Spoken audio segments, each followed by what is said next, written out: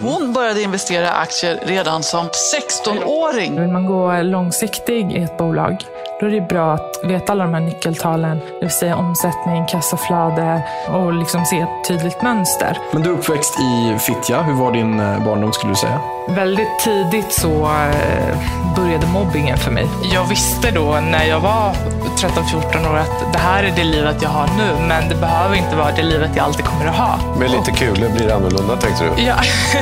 Andra Farhad är börshajen som brinner för att lära ut hur man investerar. Börja smått och bygga upp en förmögenhet på sikt. Mitt namn är Camilla Wagner och alldeles strax kommer du höra mig och Andra Farhad prata om hur man ska tänka för att lyckas på börsen. Att bli ignorerad av män i chattgrupper. Det jag skrev scrollades bara förbi och det var som att det jag skrev var helt osynligt. Föräldrarna som trodde att hon knarkade och att utstå hat och hot. Om någon vill döda mig så kommer inte den personen komma till mig och säga att jag kommer döda dig, utan då dödar de mig bara. Du lyssnar på Amelia Jobbliv, ett samarbete med Alpha CE. Vi vill att du som lyssnar ska få det jobbliv som just du drömmer om. När jag googlade, hur blir jag rik? Och ge dig konkreta tips på hur du når dit. Om man gör någonting helhjärtat och fullt ut, då brukar det bli framgång.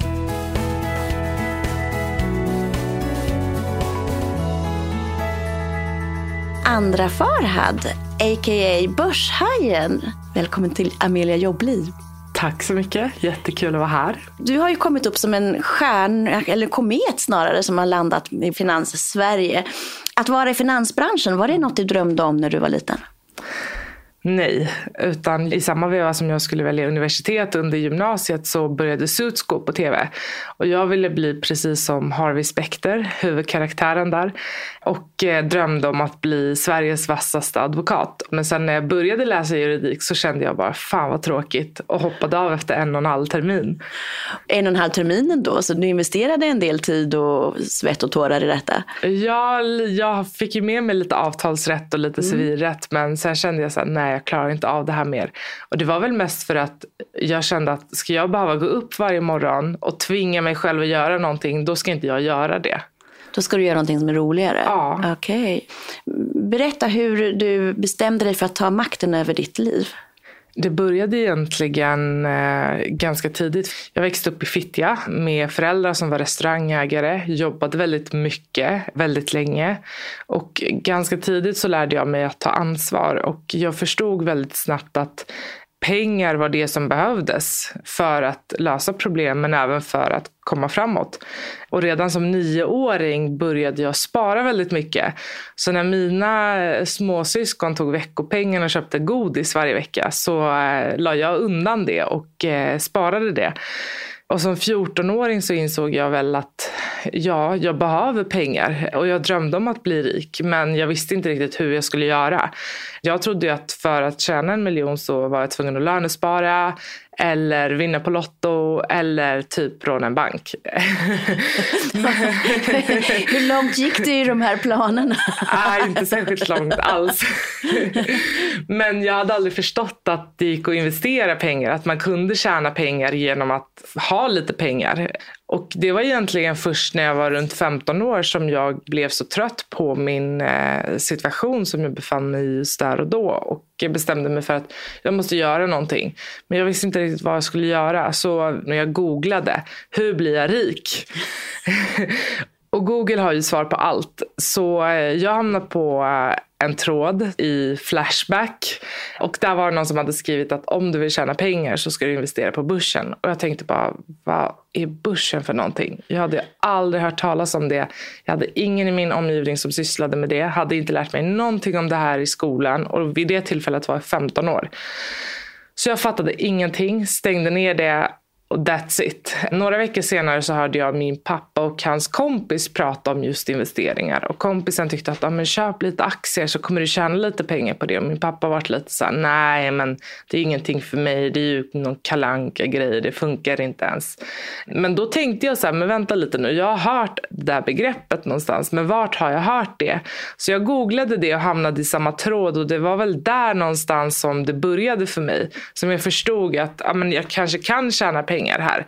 Så under 1 år så läste jag på och försökte lära mig, försökte förstå, fattade ingenting. Men 1 år senare så köpte jag mina första aktier och det gick väldigt bra.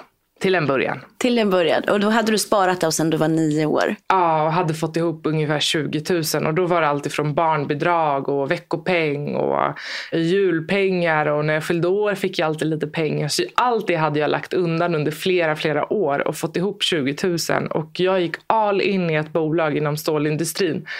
Och gjorde en vinst på ungefär 30% på 4 månader. Och jag kände mig odödlig. Det måste i alla fall ha varit en skön känsla. Men sen gick det inte så bra. Nej, sen gick det söderut. Den här stålindustrin kan man inte lita på. Alltså. Nej. Okej, så då förlorade du pengarna som du hade sparat i 6 års tid. Ja. Och vad gjorde du då? Nej, men det som var bra med att jag förlorade de pengarna var ju, eller det är ju ingenting som är bra med att förlora pengar, men jag hade ju lärt mig någonting. Och det var att jag insåg att jag kunde tjäna pengar. Så jag fick någon form av blodad tand, för jag visste att det gick, men jag behövde bara ta reda på hur jag skulle göra. Du behövde kunna mer helt enkelt. Ja, och det var då jag förstod att det här är ingen lotteri, utan jag behöver kunskap. Och det var där mitt intresse började på riktigt. Okej, så då lämnade du den här trisslottkänslan till någonting annat. Du berättade också att din pappa tyckte det här var Kalle Anka. Mm.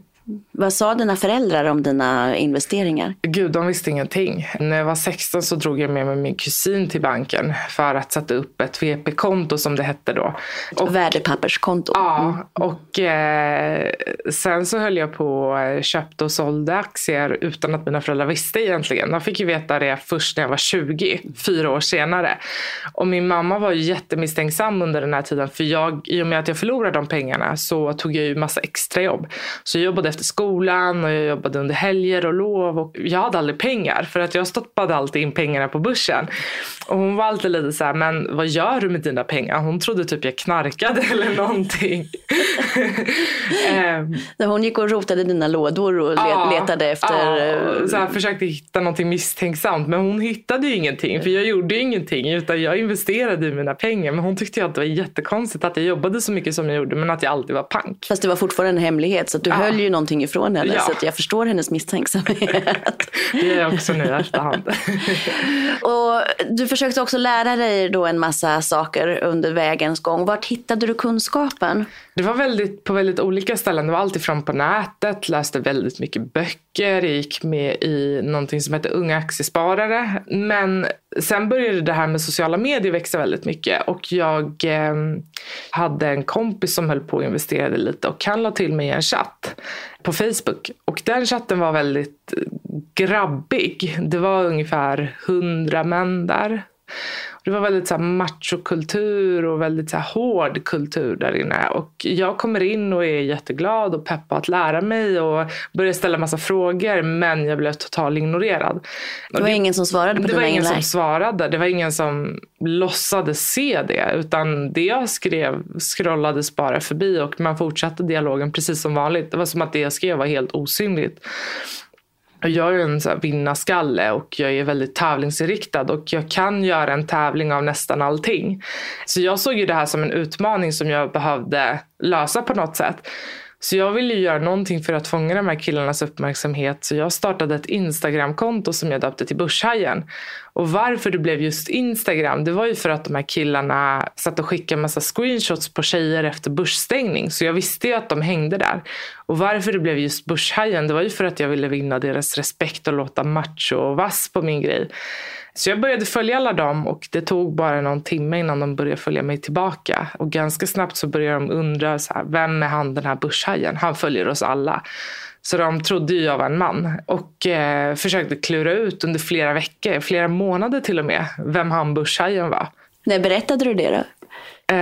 Jag berättade aldrig det själv, utan i och med att det här kontot växte och jag fick allt fler följare, så insåg jag också att det var väldigt många som ville lära sig det här. Så jag drog igång ett samarbete med Dagens Industri, där jag släppte första numret av Börshajen som en tidning. Och det var ju det första numret som jag gick ut med namn och bild på vem jag var. Så det var ju väl först där som polletten trillade ner för väldigt många av de här killarna. Och de förstod att Börshajen var ingen man, utan det var ju en ung tjej. Och du har berättat att det togs emot lite olika. Det var en del som kände sig lite kränkta. Ja, det var en del som blev väldigt provocerade. För att under den här tiden som jag hade varit börshajen så var det ju väldigt många som började följa mig, som började diskutera det jag la upp. Men så fort de fick reda på att jag var en kvinna så var jag en bluff, och det var väldigt mycket negativa kommentarer och att jag var dum i huvudet och inte visste någonting. Och det var ju först då jag insåg att det här har ju ingenting med mig att göra, utan om man kan ändra åsikt så snabbt så är det ju någonting som är fel, och det är inte mig det är fel på. Okej, så då var det ute, då började du det här samarbetet med Dagens Industri. Men innan du gjorde det, då hade du också hunnit bli ganska rik på kuppen. Dina investeringar hade fallit ganska bra ut. Ja, till slut gick det ju bra. När tjänade du din första miljon? Jag var 21. Såg du hur det tickade upp? Satt du och väntade på värdeökningen eller bara gick du in? Jag kommer ihåg vid ett tillfälle så stannade jag på 999 000 någonting. Och så var jag kvar där och jag blev så sjukt provocerad och jag väntade bara på löning för att kunna stoppa in lite pengar så att jag skulle komma upp i det 7-siffriga. Men till slut så tickade det upp där. Ja. Och vad gjorde du då? Jag bestämde mig bara för att nu ska jag tjäna 10 miljoner. Så nu ska jag investera ännu mer. Nu är jag inte lika galen. Jag har också förstått att pengar kommer och går. Det viktigaste är att veta hur man ska jobba med pengar. Men det är inte allt längre. Och till slut så kunde du inte riktigt hålla detta hemligt heller för dina föräldrar. Hur gick det till när du berättade för din mamma att du hade tjänat pengar? Nej, men alltså jag berättade ju för henne att jag investerade och då fick hon smått panik och var lite så här, men vadå investerar? Sånt funkar ju inte. Du kommer ju bli beroende av det här. Hon trodde ju att det var någon form av spelmissbruk.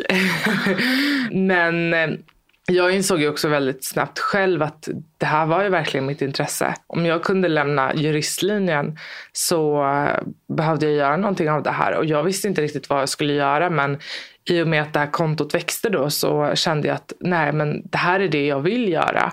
Så jag sa upp mig på jobbet i juni 2016 och bestämde mig för att jag ska göra någonting med Börshajen. Jag ska göra det till en affärsverksamhet, men jag hade ingen aning om hur det skulle gå till.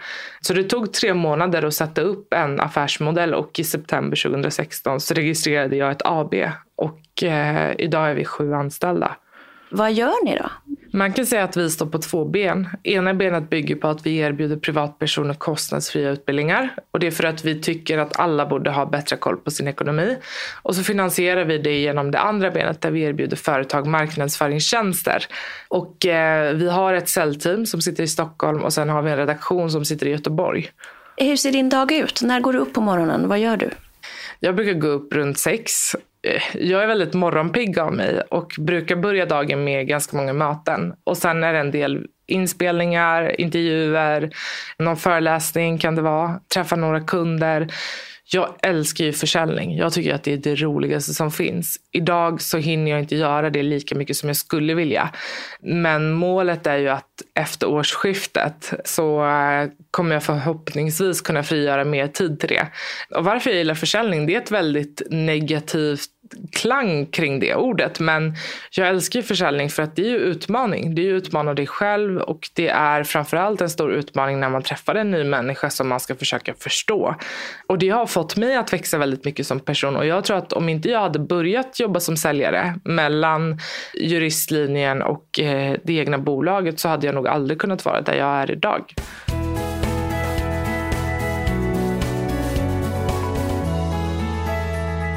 I ditt eget sparande har du en särskild strategi och har den strategin förändrats genom åren? Hur tänker du när du investerar? Absolut, och strategin förändras hela tiden. När jag började så var jag ju väldigt intensiv för jag ville tjäna mycket pengar, jag ville helst göra det snabbt och helst så snabbt som möjligt. Och hade ingen konsekvenstänk, hade ingen koll på risker. Idag så är det helt annorlunda. Jag har väldigt bra koll på riskerna. Jag är inte riskbenägen för 5 öre. Utan jag försöker hålla mig borta från det så mycket som möjligt. Men jag vill ju tjäna pengar över tid. Och därav så har jag byggt upp 3 portföljer. En för min pension, en för ungefär 5-10 år fram. Och sen så har jag en kortsiktig portfölj, om man nu ska kalla det, som är för ungefär 1-2 år fram. Och för respektive portfölj så har jag helt och hållet olika strategier. För den långsiktiga portföljen, där jobbar jag väldigt mycket med stora, stabila utdelningsbolag. För jag vill ju bygga den här ränta på ränta-effekten. Snöbollen, just den effekten. Ju mer man rullar snöbollen, desto större blir det. Medan den portföljen som jag har på medelsikt, där vill jag hellre satsa på tillväxtbranscher och tillväxtbolag och vara med på den resan. Och den kortsiktiga portföljen, där tittar jag mer på vad sker i bolaget? Kan det komma någonting intressant som händer om 1 år? Kan det bli ett uppköp? Och utifrån tidsperspektivet som man har och beroende på hur länge man kan avvara pengar när man investerar, så ska man ha olika strategier. Men sen är det också viktigt att komma ihåg att allt handlar ju om en risk. Så investera bara pengar man har råd att förlora. Ta inte allt man har ärvt eller fått eller jobbat för och lägga in det på börsen. Utan börja smått och bygga upp en förmögenhet på sikt. Så den gamla sanningen gäller fortfarande. Man ska aldrig investera pengar man inte har råd att förlora. Absolut. Man ska inte gå i personlig konkurs för att man investerar. Och det är också det som är problemet. Att väldigt många tror ju att man behöver 1 miljon för att komma igång. Och sen så får de ett arv på 1 miljon, så stoppar de in allting på börsen utan att ha någon aning om hur man ska göra. Men det viktigaste är ju att börja smått. Sätta in en 100 eller 200 på börsen varje månad och ha det som ett regelbundet sparande. Och lär dig hur marknaden funkar. Få en förståelse för det här innan du går in med större kapital. Det är det som är problemet, att väldigt många är ju rädda för att börja smått. För man tänker att det kommer inte ge mig någonting. Men kunskapen man får är ovärderlig. Det är det som kommer göra att man bygger portföljen på sikt. Och din mamma investerar nu också? Min mamma investerar nu också. Ger du henne råd? Nej. Hur skaffar hon sig informationen då? Nej, men jag försöker lära henne hur hon ska tänka och hur hon ska göra. Men det som är roligt är att vi har pratat lite om så här grundprinciper. Att man till exempel ska investera i bolag. Man förstår sig på, sprid riskerna. Men så här, väldigt basic. Och hon är så rolig för att hon hade en Volvo-bil. Och så köpte hon Volvo-aktier. Och sen så sålde hon sin Volvo-bil. Och så ringde hon mig för några veckor sedan och bara, nu har jag sålt mina Volvo-aktier. Jag bara, men varför då? Ja, men jag sålde ju Volvo-bilen. Jag bara, men du vet att du kan äga Volvo-aktier utan att ha en Volvo-bil. Så hon har ju verkligen gått in i det. Och hon tycker det är skitkul. Okej, och det går bra för henne? Ja, jag hoppas det. Ja. Du jobbar ju extremt mycket. Och jag förstår att du brinner, det ser man ju på dig när du pratar om det här, så glittrar hela du. Men vad har det här för pris för dig? Vad är det du inte gör som andra unga människor gör? Först och främst så jobbar jag 7 dagar i veckan. Jag har gjort det senaste 2 åren. Både sommar och jul och mellandagar och hela köret. Men å andra sidan så tycker jag inte att det här är ett jobb, utan jag gör ju det jag älskar. Det är ju min hobby. Men jag har ju fått avstå väldigt mycket som mina vänner kanske får uppleva idag. Det är väl väldigt mycket resande och jag är inte med min familj så mycket. Jag träffar inte mina vänner så ofta. Jag har inget optimalt socialt liv. Men samtidigt så är det ett pris som jag får betala. Alltså, du har valt att betala. Ja. Det är ju inte synd om dig på något sätt. Så, absolut jag. Inte. Men du berättade att dina föräldrar jobbade väldigt hårt på restaurangen. Jobbar de fortfarande lika hårt? Nej. Din mammas investeringar, har det hjälpt dem att slippa det här hårda arbetet? Nej, utan de har bara bytt inriktning. De har förstått att man behöver inte jobba dygnet runt, utan man kan ha ett vanligt jobb och sen kombinera det med smarta investeringar för att få kapitalet att jobba för en. För att det är ju verkligen så. Man behöver inte jobba för pengar hela tiden. Man kan jobba för pengar till en början. Men sen ska ju pengarna jobba för oss. Du har ju synts väldigt mycket de senaste tiden i medier och på seminarier och det här sista året sedan du startade Börshajen, så har du blivit väldigt synlig. Det har ju också en baksida. Kan du berätta lite om den? Ja, först var det ju väldigt mycket kommentarer jag fick. Så här negativa kommentarer. Väldigt många som tyckte olika saker. På nätet. Och jag brydde mig inte så mycket om det. För att jag vet att det är så lätt att sitta och klanka ner på någon bakom en skärm. Men jag trodde att det var det. Men sen eskalerade det hatet. Och det började egentligen med att jag fick en stalker efter mig. Och det var en kille som skrev till mig på Instagram och frågade om någon utbildning. Och jag var väldigt så här trevlig och svarade tillbaka och sa att det är det här datumet. Är det någonting mer som du undrar över, tveka inte att höra av dig. Och då sa han så här, men om du ändå säger så, är det okej om jag lägger till dig på Facebook? Jag bara, ja självklart. För att jag använder ju inte min Facebook privat så mycket. Så han la till mig där och så började han skriva väldigt mycket och började ställa massa konstiga frågor. Så här, vart kommer du vara idag? Vad gör du ikväll? Och jag tyckte bara han var skum så jag slutade svara. Och då började han ringa mig jättemycket. Och ringde på Messenger och ringde i princip dygnet runt. Hade ingen som helst tidsuppfattning, verkade det som. Så efter 2 dagar så blockade jag honom. Och då började han ringa på min telefon. För han hade fått tag på mitt mobilnummer. Blockade det numret. Så började han ringa från andra nummer. Blockade alla dem. Och sen var han tyst i någon vecka. Och så var jag på kontoret en dag och det var väldigt sent. Klockan var runt 20:10 och jag hade min kollega som precis skulle gå hem. Och så ringer han mig 1 minut senare och säger att det står en kille här som säger att han har ett inbokat möte med dig. Vad ska jag göra? Ska jag skicka hem honom eller ska han få komma upp? Eller har du verkligen ett möte så här sent? Jag bara, nej, det har jag inte. Men då hade han sagt till honom att jag inte var på kontoret och redan hade åkt hem. Så jag tittar ut genom fönstret och då ser jag att det är han. Och då ringde jag polisen. Sen tänkte jag att men nu tar det stopp här. Men i maj så skulle jag göra en ganska stor föreläsning. Det såldes ut väldigt snabbt och det var lite skriverier om det i media och så. För att det var på Södertörns högskola och det hade aldrig varit en fullsatt aula där. Enda gången hade varit 2012 och det var när Dalai Lama var där. Så det blev en så här mediegrej av det och precis en vecka innan så vaknar jag och ser att det ligger ett vitt kuvert vid brevinkastet. Och jag plockar upp det precis som vanligt och tror att det är någonting. Men det är helt oadresserat. Det är inga frimärken, inga namn, ingenting. Dataskrivet brev. Och så står det bara att jag vet vart det kommer vara nästa torsdag. Jag kommer döda dig och stycka dig i bitar. Och då kände jag lite så här att vad är det här för människa? Och det var första gången jag kände riktigt obehag. För att den här personen hade stått utanför min dörr. Vi hade 2 meter emellan oss med en dörr emellan. Och då kände jag att nej, nu får det räcka. Samtidigt så kände jag så här, ska jag kasta in handduken? Är det här värt det? Jag utsätter mig själv, min familj, mina vänner för fara. Men sen kände jag lite så här att nej, det är det här de vill. De vill ju att jag ska lägga ner. För om någon vill döda mig så kommer inte den personen komma till mig och säga att jag kommer döda dig, utan då dödar de mig bara. Det är väldigt sällan det kommer med en föradressering. Vi bokar inte ett möte för det. Och då kände jag lite så att nej, jag kommer inte låta mig bli rädd. Jag kommer inte lägga ner utan jag kommer fortsätta. Och är det någon som stör sig så mycket på det att de vill döda mig, då får de göra det. Vad tror du det är som gör att människor blir så upprörda? Men jag tror att just det här med pengar är väldigt känsligt. Och kommer det från en ung tjej som dessutom pratar om det så tror jag att väldigt många blir provocerade av det.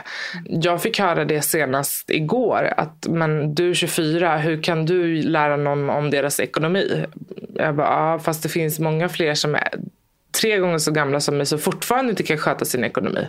Kan man inte det från början, då kommer man aldrig lära sig det. Har du någon som du bollar det här med? Alltså hur hanterar du det? Det finns väldigt många unga tjejer som är i samma bransch som har ungefär samma problem. Kanske inte att det gått så långt att de fått mordbrev hem, men de får väldigt mycket hat. Och där känner jag att det är ganska skönt att prata med någon som förstår. Jag har testat att sitta hos en psykolog och prata om det här, men det känns inte riktigt som att det ger mig någonting, för att den personen har aldrig riktigt varit i samma situation. Då vill jag hellre prata med någon som har varit igenom samma sak. När du var yngre så var ju din drivkraft att bli rik. Det var det du googlade på. Vad är din drivkraft idag? Förändring. Förändring av? Förändring av mig själv, förändring av andra människors liv och samhället. Jag drivs väldigt mycket av att kunna påverka. Och när jag vet att jag som person kan förändra någon annans liv bara genom att ge dem lite underlag på hur de ska göra. Det är det som får mig att gå igång. Det är det som får mig att kliva upp ur sängen på morgonen. Och framförallt när jag möter på människor som kanske annars aldrig hade kommit i kontakt med begreppet börsen på samma sätt som jag kanske inte hade gjort. Just den typen av förändring när de sen hör av sig och säger att tack vare dig så har jag börjat göra det här. Det är ju det som triggar igång mig. För då vet jag att ingenting är omöjligt. Om jag har klarat det så kommer många, många fler klara det. När släpper du loss? När är du bara andra och sparkar av dig skorna och liksom blir full? Eller när? Sist jag var full var min studentskiva. Det var 7-8 år sedan. Okej. Nej, men du nämnde att ett pris du betalar är att du inte har så mycket socialt liv, för du jobbar 7 dagar i veckan, väldigt långa dagar. Men någon gång är du... Ja, jag tror att vi går igenom olika faser i livet som förändrar oss och som hela tiden skapar nya versioner av oss själva. Och jag tror att den här som jag är nu är den nya versionen av mig, där jag är mig själv hela tiden fast i arbetslivet. Och jag önskar att jag kunde vara en sån som drack mig full och sparkade av skorna och inte gjorde någonting, men det är inte jag längre. Och jag skulle snarare känna mig obekväm om jag gjorde så. Utan jag gillar ju den jag är nu. Och oavsett om jag jobbar hela tiden eller om jag inte gör det så är jag samma person. Och det känns väldigt skönt att inte skilja på de två karaktärerna. Så att jag inte är någon i arbetslivet och någon annan privat. Utan att alla som möter mig får 100% andra oavsett vart eller när eller hur de möter mig. Det låter jättebra. Vi gillar dig också som du är. Så det är helt okej. Tack, vad skönt.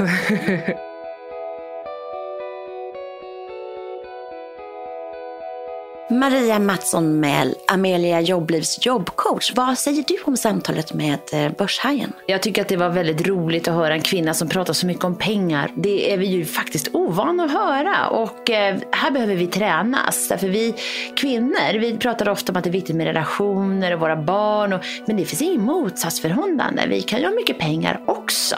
Det var länge sedan man träffade någon med en sån vinnarskalle, med så mycket envishet. Hur viktig är den egenskapen för att man ska bli framgångsrik? Jo, men den är ju oftast, men det spelar väl ingen roll om man är Zlatan eller om man är någon annan. Alltså man måste ha mycket vinnarskalle om man ska nå framgång. Det jag tycker att hon beskrev väldigt bra, det är faktiskt den viktigaste ingrediensen för att bli framgångsrik. Det är att man gör någonting som man har passion för. Och hon hade ju passion för att bli rik. Och så visste hon inte riktigt hur. Och sen hittade hon en liten tråd som började rota runt i och nörda in sig ordentligt i det. Och sen upptäckte hon att det där nörderiet, att faktiskt få vara så där jätteduktig på någonting, faktiskt också var lukrativt, att de tjänar pengar på det. Om man gör någonting helhjärtat och fullt ut på det sättet som man gjorde, då brukar det bli framgång. En sak som jag tänkte på, hon berättade också att hennes bakgrund var inte de hade det ganska knapert och hennes föräldrar slet väldigt hårt. Är det en drivkraft att man vill ha en stor förändring? Jag tänker att en del av oss kanske är så bortskämda, att vi blir lite som mätta katter som ligger och sover. Det där är en intressant fråga, Camilla, därför att forskning visar att de här ensamkommande flyktingbarnen som vi pratar mycket om under senaste åren har varit på tapeten. Det visar sig faktiskt att de lyckas oftast bättre än genomsnittssvensken.